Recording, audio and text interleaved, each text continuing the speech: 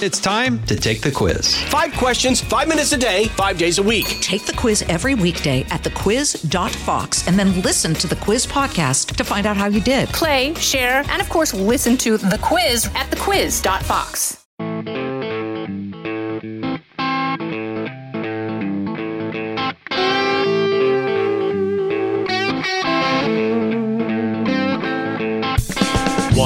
The Texas Rangers are World Series champions. Should I be embarrassed? About what? The fact that the Texas Rangers are World Series champions? 2, a eulogy for Bob Knight with his former player and coach, Dan Dockich. 3, what would a 12-team college football playoff look like if it started today? It's the Will Cain Podcast on Fox News Podcast. What's up? And welcome to the weekend. Welcome to Friday. As always, you can download, rate, and review this podcast wherever you get your audio entertainment, at Apple, Spotify, or at Fox News Podcasts. You can watch the Will Cain Podcast on Rumble or on YouTube, and follow me on X at Will Cain. We have done it. We have climbed to the top of the mountain. We won the last game of the season. After 63 years, the Texas Rangers are World Series champions. I cannot tell you. I can only hope that you have experienced at some point in your life this kind of sports joy. It's a unique kind of sports joy. It's the kind that comes after decades of pain. The Dallas Cowboys became a dynasty when I was a teenager, and they won 3 Super Bowls before I turned 21. I mean, those championships were largely accompanied by a great sense of expectation. And I've said to you in the past that I believe sports joy and expectation have an inverse relationship. That first one in 92 was something wonderful. But even then, I think every Cowboys fan can attest, we knew that we were good. Not sure if we knew Super Bowl, but we knew that we were very, very good. Even when the Texas Longhorns won in 2005, it was wonderful, but it wasn't as though it came as a surprise. The closest corollary I have to where I sit today is the 2011 Mavericks. The Dallas Mavericks won the NBA championship after getting robbed in 2006 and being a sad sack organization for most of my life until they drafted Dirk Nowitzki. So 2011 was the fulfillment of what we knew of as a great guy and a great player for Dirk Nowitzki, but also the alleviation of a lot of pain. But I'm not sure that any pain has exceeded the pain that not just accompanied being the oldest franchise never to have won a World Series, but the way that it went down over the last several decades. Look, I first started rooting for the Texas Rangers in the 1980s. The old Arlington Stadium was, even then, something you knew was sad. I was talking with some of my brothers the other day about our high school football stadium back in Sherman, Texas, and we felt like it was Texas Stadium. You know, it felt iconic. Sat by the Highway 75, everybody playing in the end zone when you're a little kid, standing in the student section up high when you're a freshman, working your way down to while you're a senior. And when you go back as an adult, you realize it wasn't that big, but not to us, not at that time. It felt like AT&T. But even in the moment, the old Arlington Stadium felt like you were looking at portable bleachers. At the time, it was described as a minor league stadium. But I remember seeing the Beach Boys after a Rangers game in concert at Arlington Stadium. I watched Ruben Sierra and Pete Incaviglia. I watched Julio Franco and thought he was the greatest player in Major League Baseball. We lived through the 90s where we actually began to have some hope. Past Steve Buechele, when we got to Juan Gonzalez and Pudge Rodriguez and Nolan Ryan and Rafael Palmeiro. This is after Jose Canseco. This is Rusty Greer. And we were perennial outs in the playoffs to the New York Yankees on their way to a dynasty. I had friends who were Yankees fans, and it felt like a consolation prize that they would tell me every time he came to the plate. They were terrified of Juan Gonzalez. We always had the steroid era in Texas. But then We suffered through, seasons where they always gave us hope. Oh, we signed A-Rod. Oh, we drafted Mark Teixeira. Until we arrived at the late 2000s and it began to build again with Michael Young and Ian Kinsler. And then in 2010 and 2011, incredibly, we ended up in the World Series. Kenny Rogers, Kevin Brown. We were building and finally we had gotten there. And the most crushing sports loss of my lifetime, 2011, being one strike away twice from winning the World Series against the St. Louis Cardinals. Then we had the Adrian Beltre era. What a hero to the Texas Rangers. We kept making the playoffs up until 2015, 16, and then we're one of the worst teams in baseball. Lose 100 games, lose 90 games, but you could feel it. Something was building. Multiple high-round draft picks. It looked like they could still, to this day, work out. Signing Marcus Semien and Corey Seager. How wonderful is Corey Seager? Signing Jacob deGrom. But even then this year, we didn't have any sense of expectation. No. We had surprise. It's like, wow, the Rangers are really good. Even while they've lost Jacob deGrom. Even while they've lost Nathan Eovaldi. Even while then they lost Max Scherzer. Even while they lost Adolis Garcia. Even when they lost the last game of the season in Seattle and lost the AL West and had to go on the road, incredibly, winning every game on the road through the playoffs to find themselves one strike away last night. One strike away, and this time, a Josh Sborz curveball brought us a World Series championship. Now, I recorded a video and posted it to social media last night of that final strike. And I know. I do have some level of self-awareness. I know I should be embarrassed, but I'm not. Here's the thing. I can't apologize for something that is real. Maybe a 48-year-old man shouldn't care about sports like that, but I do. What am I supposed to say? I do. I care about the Texas Rangers. And what you see is real joy.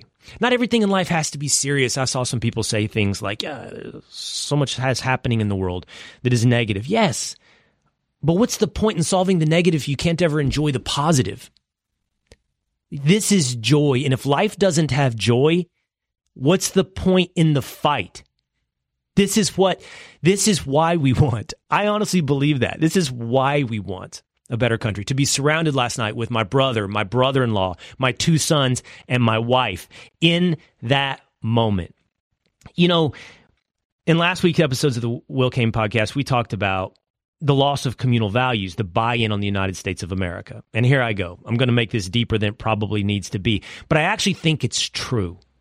We have these values. What brings us together? We've lost the buy-in. We have people who don't believe in the American project, its inherent values. What do we share anymore? When Matthew Perry, the star of Friends, died, one of my producers said, he represents almost the end of an era. What do we share as a people? We all sat around and watched Seinfeld or Friends and shared that experience. Much more than that, think about the 1970s. I think it's the highest rated television show in history. Everyone shared the finale of MASH. Now what do we share? We're fractured up. Our attention's everywhere. We're on different apps and different follows, different social media, different streaming devices, different shows on Netflix. What do we share? Maybe the Super Bowl?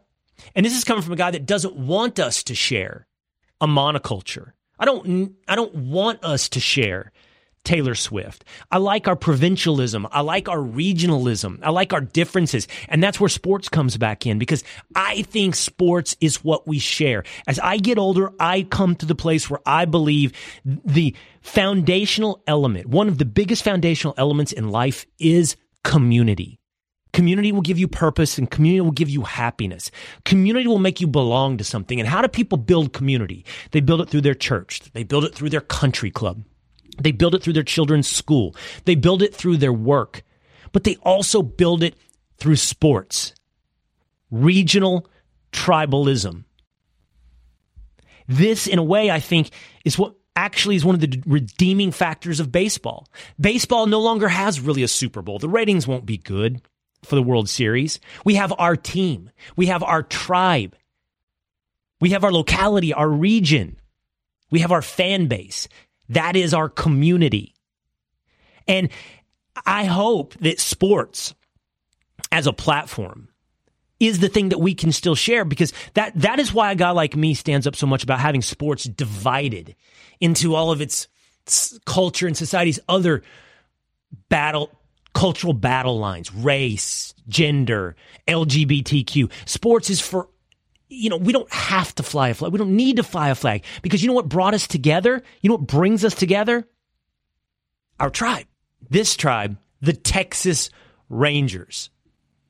Now, maybe that's a back end way of me getting an excuse for, giving you a cringe-worthy video of my celebration. But I can tell you in all authenticity, man, it felt joyous. World Series champion Texas Rangers. Stick around today. We have Dan Dakich from Outkick to tell us about his life with the recently departed Bobby Knight. Plus, Chris Felica from Bear Bets will tell us what we should expect from this weekend's game through the prism of discussing a 12-team college football playoff. But first, story number one. Last night, I uploaded a video of me watching the final strike of the Texas Rangers World Series championship. You could see almost within the video the in-the-moment embarrassment and cringe of my wife. This morning I went to breakfast with a friend, and he said, I saw your video, and I said, oh, okay, all right. I said, it's not quite what you expected. No, if that was real.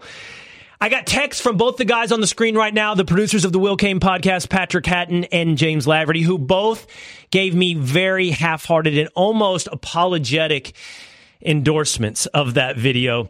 The harshest coming from young James Laverty, who has sent me videos of others that he seemingly approves, coming in the third person. So I've embarrassed the show. I've embarrassed you, Patrick. I've embarrassed you, James. Definitely embarrassed James more than me, because if the Braves did that, I would have definitely been inebriated on the floor. How much alcohol was involved in that video? Not zero and not too much. Okay. At least there's some, I think. Coming from this, both of you guys have had World Series in the past 3 years. I was very young for my only World Series, so I wouldn't fully know what it's experienced like. So I think the first thing we'll say is we'll circle back once I know what that feeling is like. Maybe I'll do my own video and see what it looks like and wake up in the morning and probably not like it. But what's your problem, James? It was the singing. It was the singing. Creed? You could see. Can you take me higher? I guess our version of that would be New York, New York, and you probably might do the same thing. But I think you see the difference of the people in the background. When it first started, it's like, oh yeah, this is a great moment. This is nice. Like everyone's excited, and then the singing goes, and you just see a change in facial expression. And you talking about my wife? I think so, yes. So I'm wearing sweatpants and a dress shirt. That seemed to be a point of contention as well. I like that. I defended that part. I like that. Yeah. I will go home. I will wear this, keep this on, but have sweatpants on and go to the store, get dinner. I have no issue with that. Well, here's the truth. I knew as well that this was cringe. I knew, and I don't think that absolves me. Maybe that should have kept me from hitting upload. But you can't redo the final pitch of the game. You can't do it twice. No. And I will tell you, the most, the craziest celebration was in the top of the ninth. It was with Marcus Simeon's home run, and it was the go-ahead to go 3-0 and 5-0. And so there was a chance when we saw it coming where I felt comfortable enough to say, hey, Matt, my brother, you should play Creed when this thing is over. so it wasn't without some production. For that, I should be embarrassed. Maybe you had one of those little speakers that you could play it out so Creed kind of drowns out everyone else singing it. It's the singing. Okay. So it's the singing, Patrick? I'm more... I don't think those things should be pre-produced. I think they should be organic and natural. So you're saying it wasn't? I'm more disappointed now that you mentioned that. All right, yeah. If I could have a do-over, I would do it differently, but I don't get a do-over, okay? So that's the way it is. We're going to own it. I can honestly say I'm not sure my embarrassment level exceeds the nervousness of you two right here making your front-facing debut on this show. You've done your hair 3 times, James. And Patrick, we've seen this before. You don't want to talk. This is a bit much for me. I'm not used to so much human interaction, really. And James, this is your star turn. Just because you're an entitled and spoiled Yankees fan doesn't give you the right to judge of us who have won for the first time in our history. But I was too young to remember those. I promise I will do better on social media in the future. All right, James, Patrick, I'll let you come get me here on the show today. That's going to do it for my own accountability bowl here for the first time on the Will Cain Podcast. Here comes story number 2. We'll be right back with more of the Will Cain Podcast. Hey, folks, it's your man, Keyshawn Johnson, here to talk about Angie, formerly known as Angie's List, your go-to home services. Marketplace for getting all your jobs done well. Now, you might be wondering, what exactly is Angie?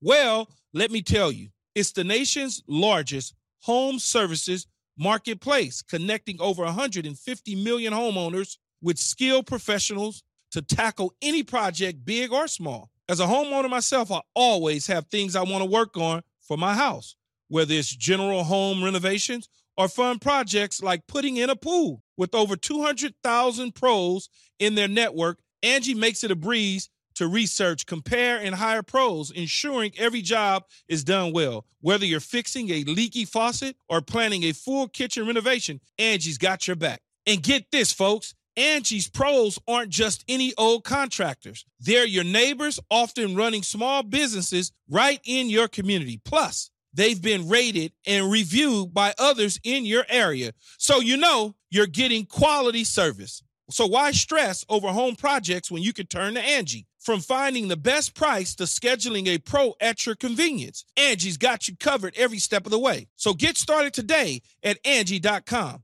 That's Angie.com, or download the app today to get started on getting all your jobs done. That's Angie, your trusted ally in home services. Quick addendum here to story number 1. In the future, if I ever allow these guys to come on the show and attack me, provide an accountability bowl, the rule is you got to take off your gloves and quit hitting me with your purse. James, if you do not come at me with everything you've got, I'm going to knock you out in the first round and you won't get a rematch bout, okay? Here's the truth. Accountability bowls do not spare feelings. I want the stuff you gave your buddies last night when they texted you. I don't give me those group chats are dangerous. Those are dangerous group chats. I'm gonna make Devin come in here and come give me. I know Devin will at least give it to me hard. A punch or two, yeah. She will at least attack me. So she already made fun of the singing of Creed. So you'll get one more chance. Noted. All right. See when that is. Addendum here. Some point during the Cowboy season? I'm sure the Cowboys will provide you with an opportunity for me to wallow. They will probably not provide me with a chance, again, to share my joy. We're looking forward to the end of the college season. It's when the Longhorns go down. So okay, that's the whole point. You only get these moments. I get all the other ones all the time. I only get these every once in a while. All right, story number 2. He is the host of Don't At Me at Outkick. You can watch him every day. He's my friend. He's an excellent broadcaster. And for 4 years, he was a player, 12 years a coach for Bobby Knight at Indiana University. Bobby Knight left us this week, the great college basketball coach, the great leader of men. So let's talk today about the legacy of Bob Knight with Dan Dakich. Outkick's Dan Dakich here now on the Will Cain Podcast. Good to see you, my friend. I'm sorry. I'm sorry to talk to you under these circumstances where I know you've lost a colleague, maybe a mentor, I think a friend. Tell me about your relationship with Bobby Knight. Not great. Last 10 years, not great. Great relationship for playing with him. I love playing with him, for him. And I love coaching for him. But when I went to ESPN and he was involved at ESPN, we got sideways. He did some things that I did not appreciate with the management. He kind of wanted my job on Tuesday and Saturday Big Ten games. He was working the Big 12. But you know what? That's part of being a dude. But I love playing with the man, or for the man. I love coaching for him. And but my relationship at the end was not great. So complicated relationship, like so many tend to be. But you've made a point, Dakich, of saying, look, Bobby Knight, not a complicated man. No, he wanted to win. He was not a complicated man. People view him as a complicated man, but Will, my version of being with him every day, damn near for 16 years, was he didn't have a lot of interests. He liked to read. He liked to hunt. He liked to fish. He liked to golf. And he liked to coach basketball. And he liked to drive players to be better basketball players. He really studied basketball, Will. We used to get together basically every day at 10 a.m. and sit in this little room where he had a phone, we had some couches, and we had a TV, VHS tapes, and we would watch film and we would study and we would get ready for practice or we would get ready for a game. And he really wasn't. I mean, okay, he didn't like officials. He didn't like the media, but, whatever. I don't know if that makes it really complicated. But he liked things done his way. He was the king here in Indiana. He made Indiana a national program, and people criticized us, Will. But as I said in the video I put out, La Costa Nostra, man, it was our thing. If people didn't like it, they didn't like it. If people thought Coach Knight was too tough, okay, that's their thing.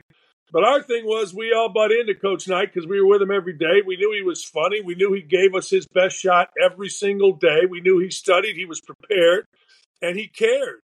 And we like that. Like, I get it, man. A writer may not like that because you go to a press conference, you ask a stupid question, Knight rips you, so you're going to write a bad article on him. That's cool. But internally, it was the mafia. It was La Costa Nostra, our thing, man. And if you were part of it, you bought in, you loved it, you overachieved. If you weren't, you weren't. And that's cool, too. I love that. I think that's, you know, I've talked about it in the past, and I've talked about it on this episode here today. I mean, honestly, I think in the end, that's what sports is to me, even from the outside, even from fandom. It's just like, it's your thing. It's your small group that you draw together to be a part of a community. And it's obviously all the more intense if you're inside the bubble, if you're part of the team, if you're part of the staff, you're part of the family, as you described. It's more intense. It's community and it's tribe. And I love that. I love that about sports. Hey, in your experience coaching, what were you, 12 years with him coaching, 4 years playing? I'm curious, with his hard line, I think that's fair to say, with his hard line, and then you either bought in and you were part of the Cosa Nostra or you stepped, what percentage of guys bought in? I mean, like, you know, we do hear about a few malcontents here along the way or guys that chafed under the environment. But I'm curious from a percentage perspective, as you saw it over time, did most, 80%, 90%, more like 50%? What was it that bought into the Cosa Nostra? I would say this, Will. I'd say probably 1 out of 3 or 1 out of 4 transferred. I mean, my recruiting class, I came in, 2 guys transferred, 3 guys stayed. You know, in college basketball at that time, transfer rate was about 1/3. You know, now it's a little more than that, but it's about 1/3. And Will, I'd say that probably 1/3.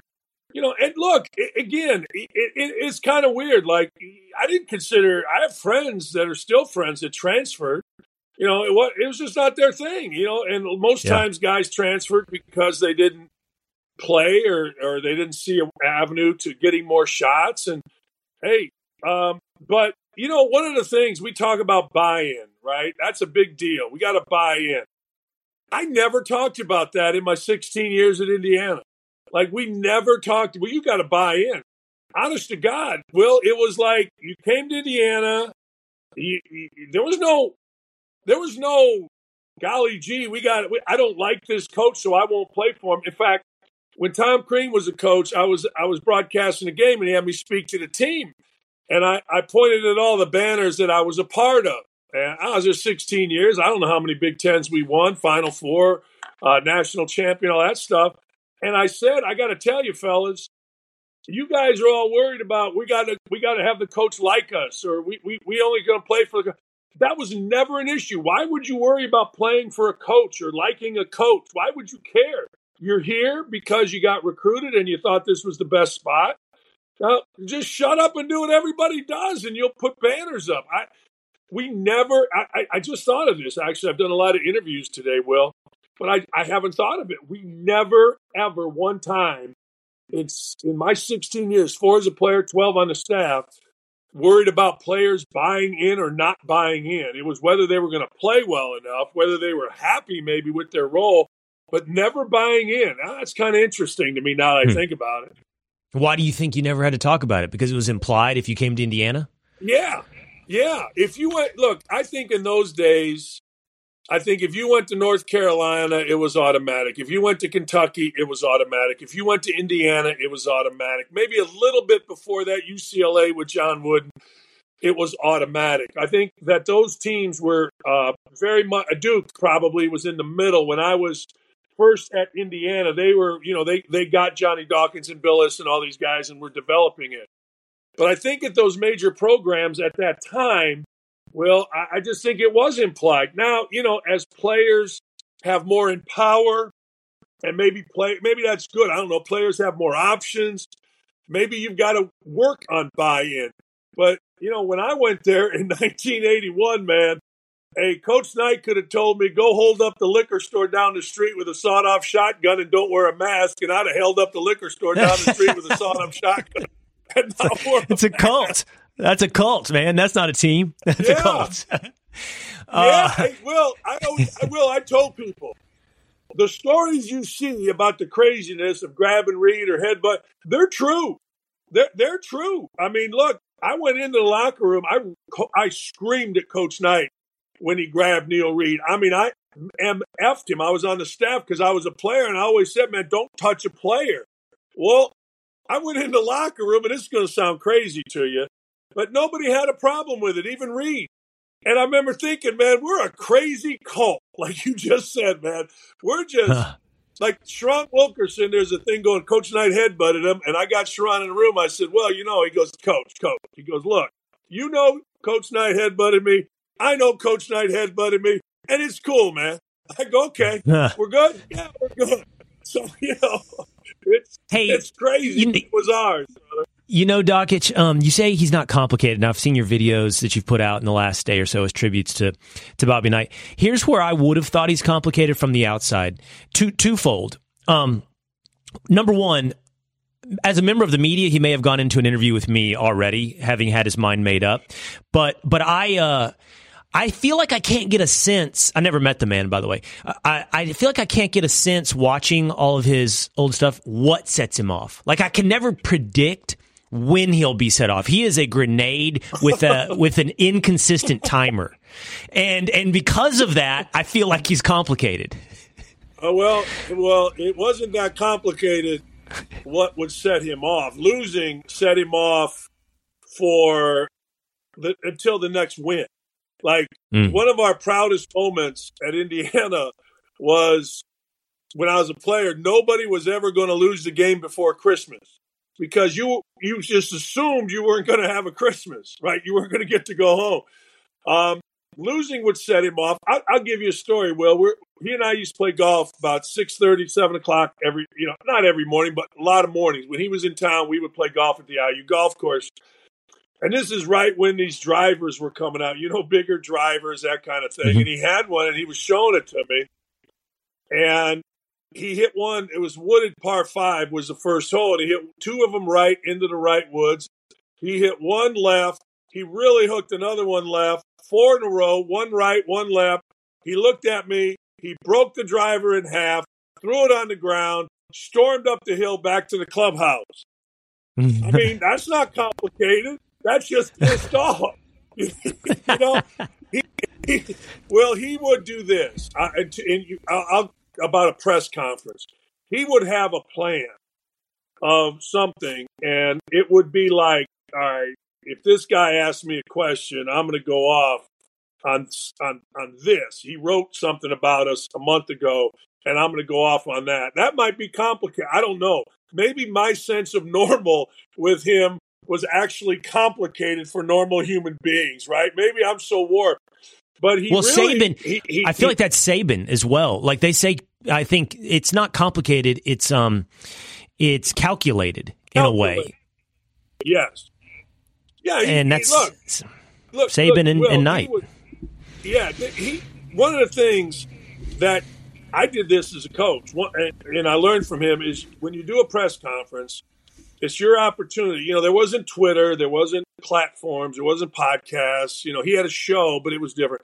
But one of the things that he would do, and I did, was get things across to my players in my press conferences. So I'll never forget. This is like the year we won the national championship, I think. Alford, who was all-time leading scorer at Indiana, maybe he breaks the Big Ten scoring record or the Indiana scoring record, and we beat Northwestern at Northwestern. Northwestern was no good, and we didn't play good. At night, it's a great video if you ever want to see it and imagine what would happen now. He goes off on Alford. Now, this is the guy just broke some record. I think it was the Indiana scoring record or something, right? And he's going off on him about he don't play any defense. He didn't, you know. So he was very calculated because he wanted us ready for the next game immediately because the next game was probably somebody really good. So I would say, as opposed to complicated, I would say he was very, very calculated in most of the stuff that he did. I was sitting next to him when he threw the chair, Will. That wasn't calculated. That was That's right. He didn't wear a sport coat that day. It was the first day he ever didn't wear a sport coat. And we're running onto the court, and my roommate, Uwe Blop, is a big 7-footer. He's like, hey, Danny, coach going to get thrown out today because he's not wearing a sport coat, and he wants to get out of here.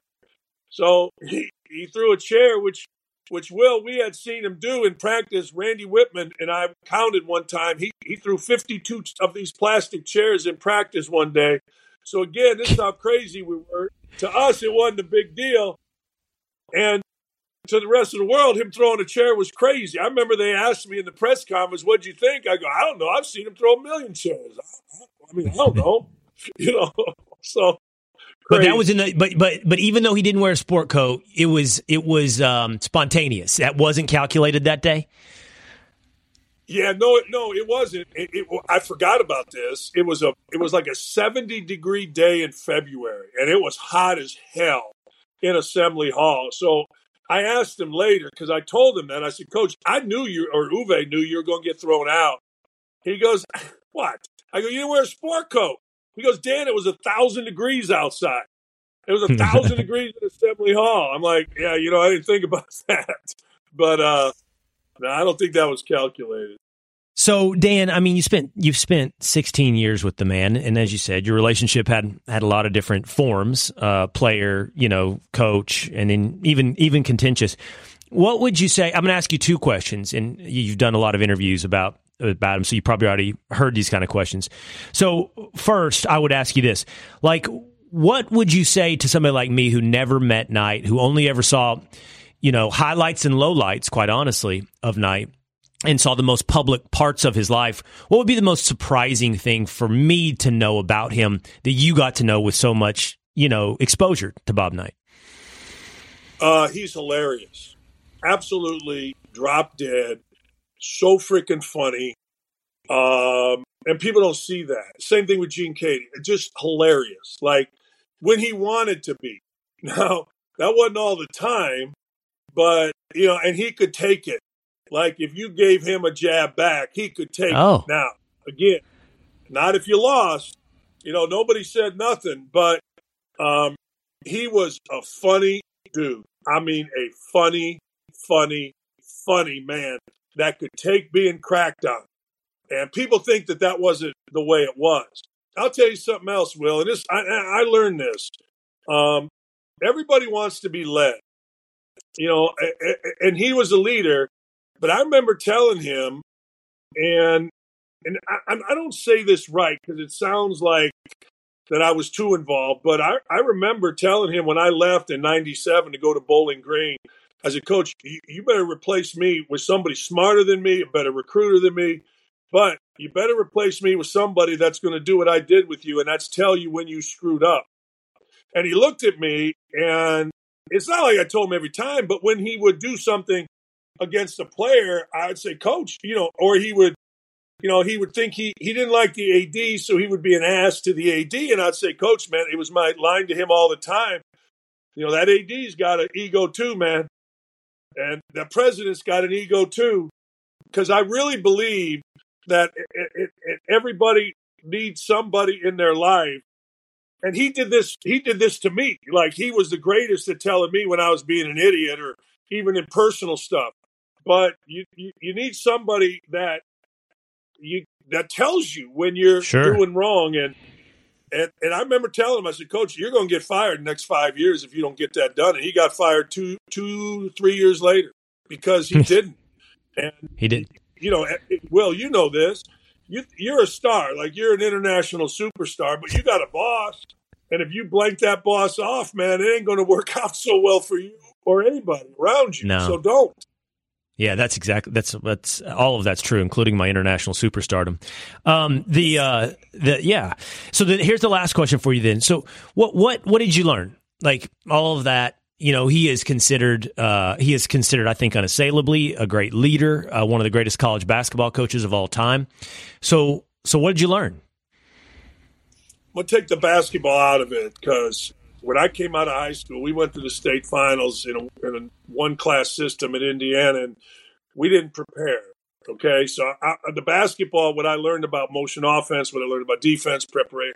But I will tell you what I learned and what I talked to when people ask me. I learned two things. Well, first thing, and these aren't in no particular order, I learned to be fair.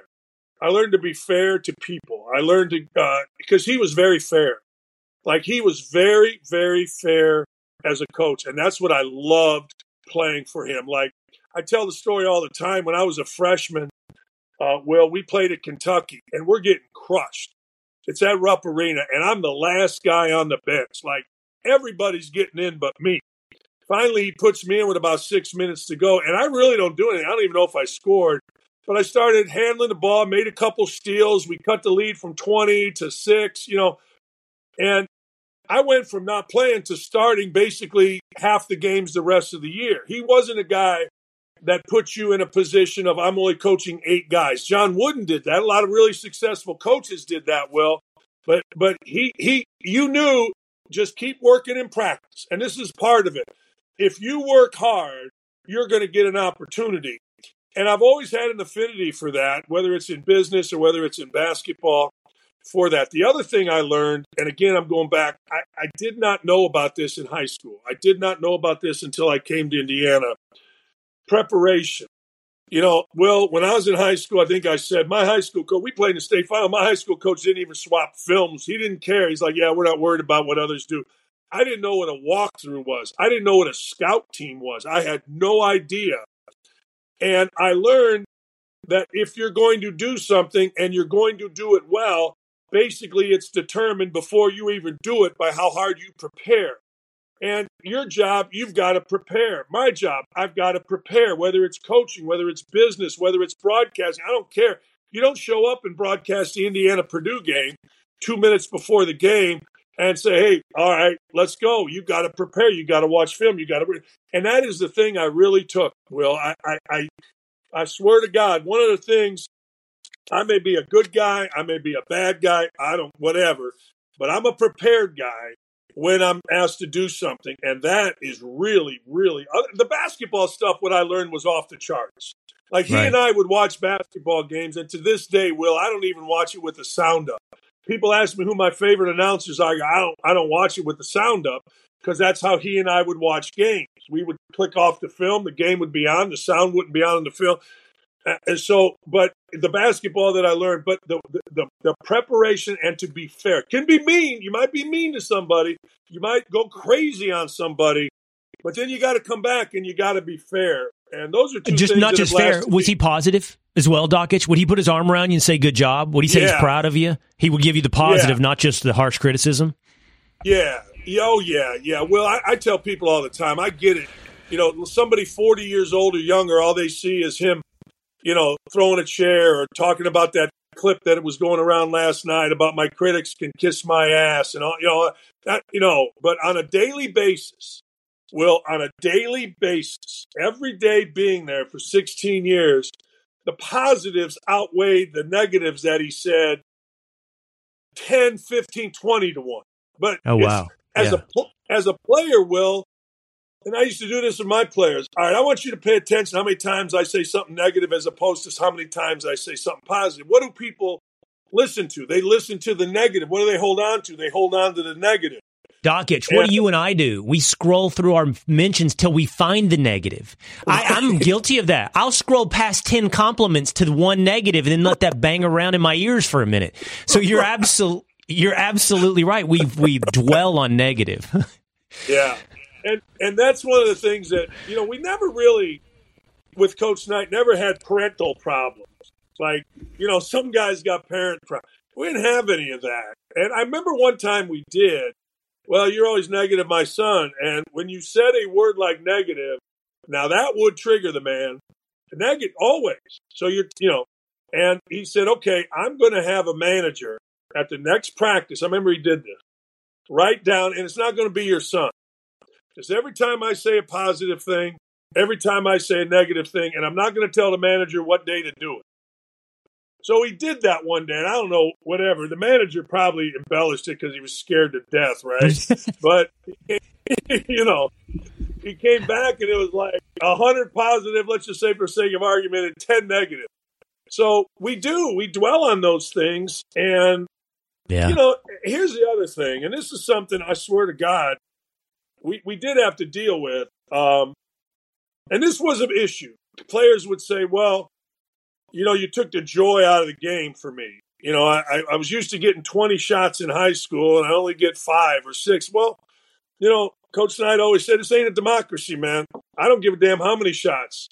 Make them. If you work to get them, fine. But we're here to win. We're not here to. And it was, well, and this is my frustration with Indiana now. Indiana's become irrelevant because the idea of sacrifice. Like, Indiana had a player this past year named Miller Kopp. Miller Kopp, for the NCAA tournament, he's a big TikTok, Instagram guy. For the NCAA tournament, wants to put a headband on. And that's a little thing, right? But I must have had 20 former players. You got to rip this guy. What the hell is he putting a headband on for the first time in an NCAA tournament for his brand, blah, blah, blah. Dudes were pissed because that's not who we were. Or not who we should be. And I hope that the players at Indiana now are seeing all these testimonies and people saying, well, Bob Knight and Indiana had a special niche because they were tough, they were aggressive, they were physical. Knight crushed these kids and they kept balling. I hope at least Indiana players see some of this and say, you know what, screw TikTok videos. Let's sacrifice and let's win because that's what Knight was really all about. Sacrifice, identity, and having your thing. Pretty good legacy for Bob Knight. Not Man, bad. And for you, it's not your legacy yet, Doc. It's just much more to build. You can check him out at Don't At Me on Outkick. Always appreciate you, buddy. Thanks, Dan. You're my friend and my buddy. Thanks, Will. Thank you. See you, buddy. There you go. I hope you enjoyed that conversation with Dan Doggett. Again, check him out at Don't At Me at the Outkick Network. We'll be right back with more of the Will Cain Podcast. Story number 3. What would a college football playoff look like today? We now have the college football playoff rankings. We have a top 12, so we know what it would look like to have a 12-team playoff. Of course, we're a year and a half away. But let's use that format, a college football playoff, to look at this weekend's game, Texas, Kansas State, and many others, to decide who would be a worthy playoff tournament. Here is the host of Bear Bets at the Fox Sports Podcast Network, Chris Felica. Chris Felica of Bear Bets. What's up, man? Glad to have you back on the show again this week. So, something fun. We've got the first college football playoff rankings, which gives us the framework to project what it would be like 1 year from now with a 12-team college football playoff. Let's go through those matchups, but we'll use that as a way to discuss the big games this weekend in college football. I'm going to lay out the 12-team playoff with this. First of all, the top 4 conference champions get a bye. That would be, according to the rankings right now, Ohio State, Georgia, Florida State, and Washington. So they're exempted from the first round. So here's where we would go, Bear. We'd start with the Big 12 champion Texas Longhorns, who would be a 7th seed against Ole Miss.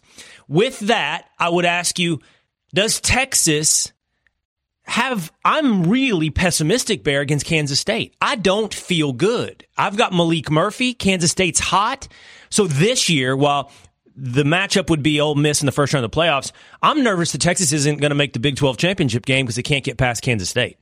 I don't think your concerns are warranted, Will. If you look at this Kansas State team, the last couple of weeks, they've gone, since that loss to Oklahoma State a couple weeks back, they've kind of went to this dual quarterback situation with Avery Johnson and Will Howard, and it's worked really, really well.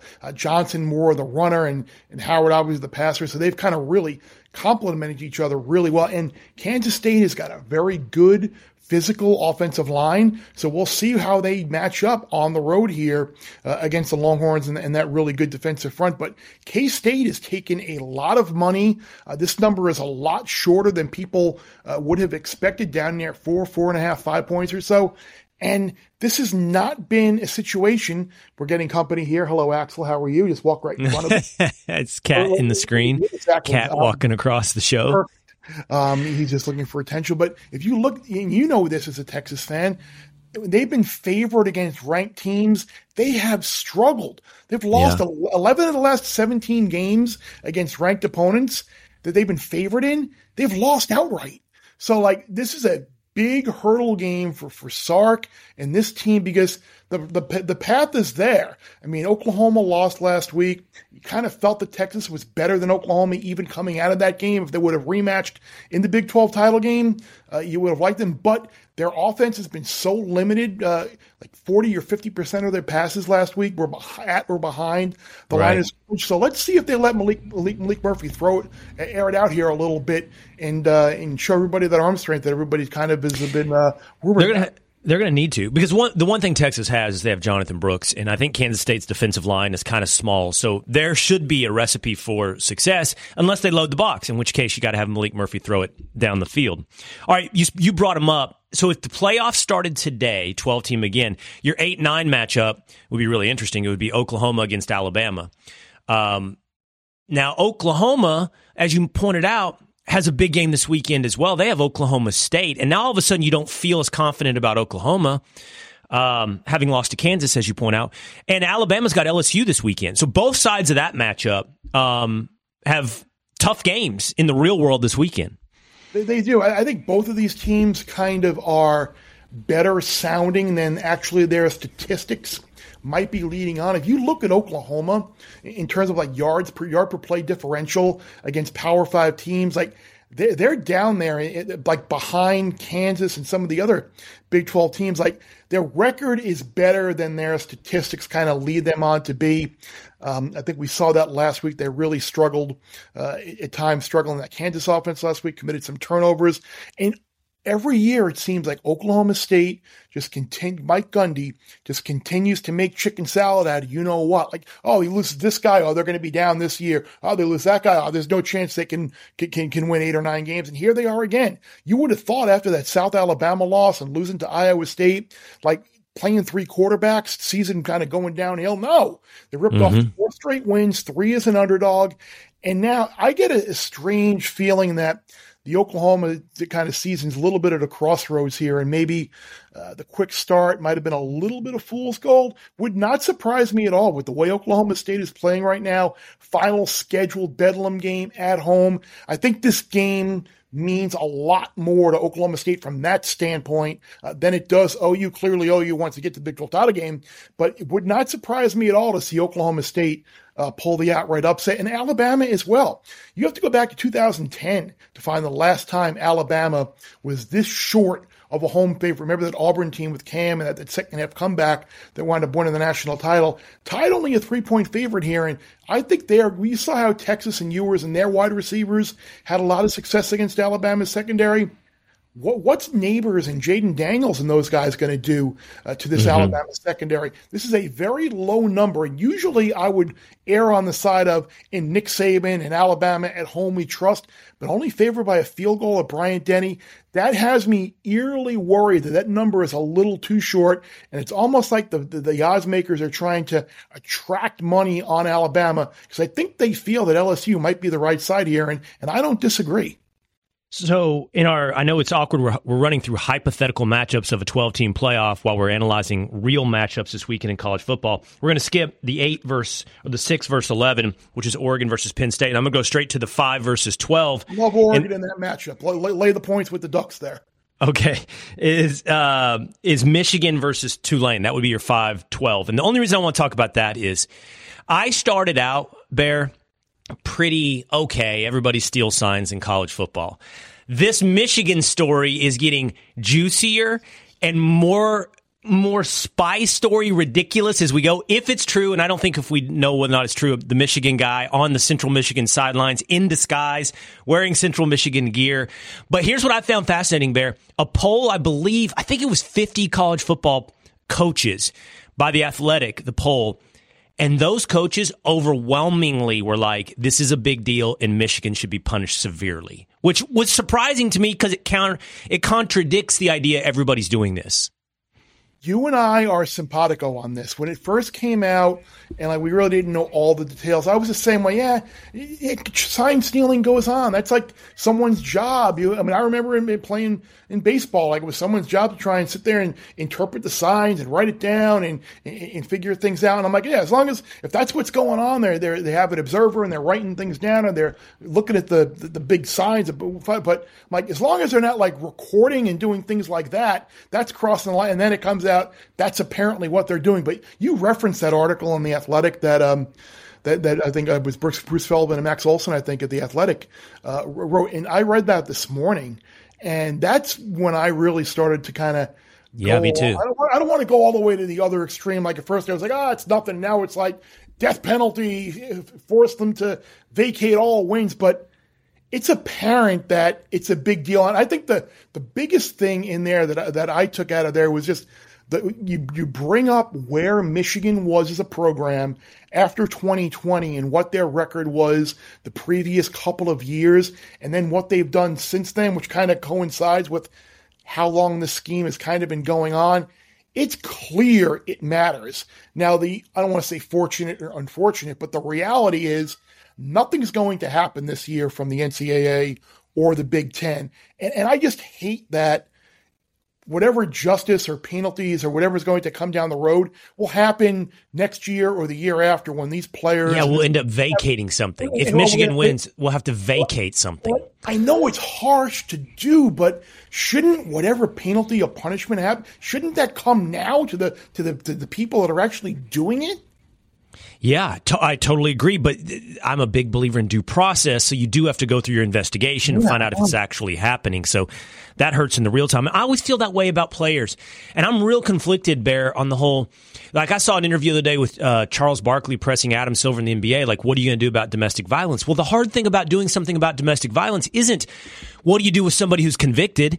There's nobody out there defending, women beaters. The hard thing to do is figure out what you do when somebody's alleged to have done something. That's the whole point. Like, do you punish people based upon unproven allegations? Same thing with Michigan. And I think you're right. You got to punish the people doing it, but you also have to prove that they did it. And that takes time. Yeah, it does. And it's weird because it seemed like this whole thing has kind of been fast track, but again, we're not getting the way the NCAA wheels of justice crank. I mean, you're not going to get a resolution for a while, and it would seem like the only recourse would be if you're looking for some type of immediate resolution or immediate penalty would be the Big Ten stepping in and saying, "Oh no, Big Michigan now is ineligible for the Big Ten title and the playoff." And They're not going to do that with the national title contender, a team that's number 2 or number 3 in the country right now, and a chance to win 3 straight Big Ten titles and get to the playoff for 3 straight years. There's no way that they're going to deem Michigan ineligible to play in the postseason. So the whole situation just really sucks, for the lack of a better word. And, it leaves you feeling kind of hollow, because there was a part of me that was happy to see Michigan and Jim Harbaugh finally get over the hump, and you beat Ohio State and you get to the playoff, and it was a great story, staying in school and all the things. And now this, it's like any goodwill that you feel about it, it's like, really? I just hate when that happens in this sport. So in the hypothetical 12-team playoff, your top 4 seeds I mentioned would be Ohio State, Georgia, Florida State, and Washington, again, if the season ended today and we had the 12-team playoff. So on that one, what I want to ask you is, of course it's going to change between now and 1 year from now. And of course it's going to change between now and the end of this season. We're not going to end up, and this applies not just hypothetically, because this year we'll have our 4-team playoff. Do you think, by the way, I'm pretty certain it won't be those 4 teams. Do you think, how much turnover? I give you those 4 teams. How many of them do you feel safe by the end of the year will be in the college football playoff? 2 at most. 2. I would be surprised if Ohio State went to Ann Arbor and won, based on that offensive line and just kind of a feeling of lack of trust that they have in Colin McCord at quarterback. And I think Oregon is the best team in the Pac-12. I think Oregon would win a rematch with Washington if they do play in the Pac-12 title game. And that's not a given. With how poor we've seen Washington's defense play the last couple of weeks, USC has a very good chance to put up a big number on them. Now, we'll see if SC's defense can stop UW, but UW still has an Oregon State game to play, a Washington State game left to play. Like, it's not a lock that UW escapes the end of the regular season here with fewer than 2 losses and gets to Vegas for that Pac-12 title. So I take it your 2 that would stay, then that's Georgia and Florida State. Yes. That you see a path for them to get through. Yeah, Florida State has the easiest road of any of these teams to get to the playoff, with how weak the ACC is. And then obviously they have the rivalry game with Florida on the road, which could be interesting. But I think we saw last week, when Georgia decides to play and they're motivated and focused and feel a little threatened, Georgia's still the best team. So I think Georgia would beat Alabama in the SEC championship game if Alabama survives a game this week against LSU. So I'm just doing my math. In order for my Texas Longhorns to get back into the college football playoff, they obviously have to win out and win the Big 12. I need Oregon and Washington State to all beat each other up. And I need Ohio State, Michigan, and Penn State to beat each other up with more losses. Because I've got to beat out Michigan and Oregon as the replacements for these 2 you're pushing out of the playoff. It's going to be interesting, because we people have talked about all year how the Pac-12 is the best league, and like, I don't know how you leave the Pac-12 champion of the conference that allegedly is the best team out. But then again, you have Texas as the Big 12 champion with the win at Alabama, and maybe you beat Oklahoma again in the Big 12 title game. Like, it's going to be something. You and I have been following this long enough. Something crazy along the way. Yeah.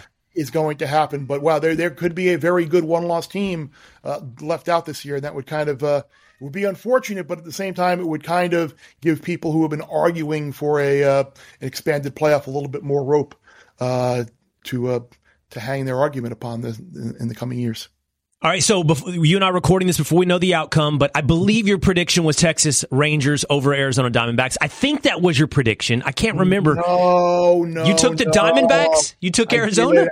I took the Diamondbacks. Yeah, I thought the Cinderella story would continue, and boy, the Rangers have just done everything right. It's amazing how in Game 4 there, twice five-run rallies with 2 outs. Getting great pitching out of the bullpen, and even in Game 3 when Chapman came in and got the big outs, getting that double play ball on a great play there by Seager. It's not over yet. At the time we're recording this, Bear, it's not over yet. It may be by the time this is uploaded that I'm celebrating a World Series championship, but I will not celebrate that. And I've learned. I lived through 2011. I will not celebrate until the final strike. Yeah, twice. Twice, one strike. I know it wasn't ultimately the way you wanted the series and game to end, but that was one of the best baseball games I've ever seen. So hopefully the hopefully when we talk next week, the Rangers will be celebrating a World Series title, and Bruce Bochy can get all the credit that he deserves for winning another World Series title, being the great man. At that point, we'll rank him on best managers of all time. All right, Bear Bets, man. Check it out at Fox Sports Podcast. Thanks, buddy. Thanks, Will. There you go. Hope you enjoyed that conversation with Chris Fleeka. Remember, check out Bear Bets at the Fox Sports Podcast Network. All right, that's going to do it for me today. I'm still going to bask in the glow of the World Series champion, Texas Rangers. I'll see you next time. Listen ad-free with a Fox News Podcast Plus subscription on Apple Podcast. And Amazon Prime members, you can listen to this show ad-free on the Amazon Music app. Hey, it's Clay Travis. Join me for Outkick the Show as we dive deep into a mix of topics. New episodes available Monday to Friday on your favorite podcast platform, and watch directly on Outkick.com/watch.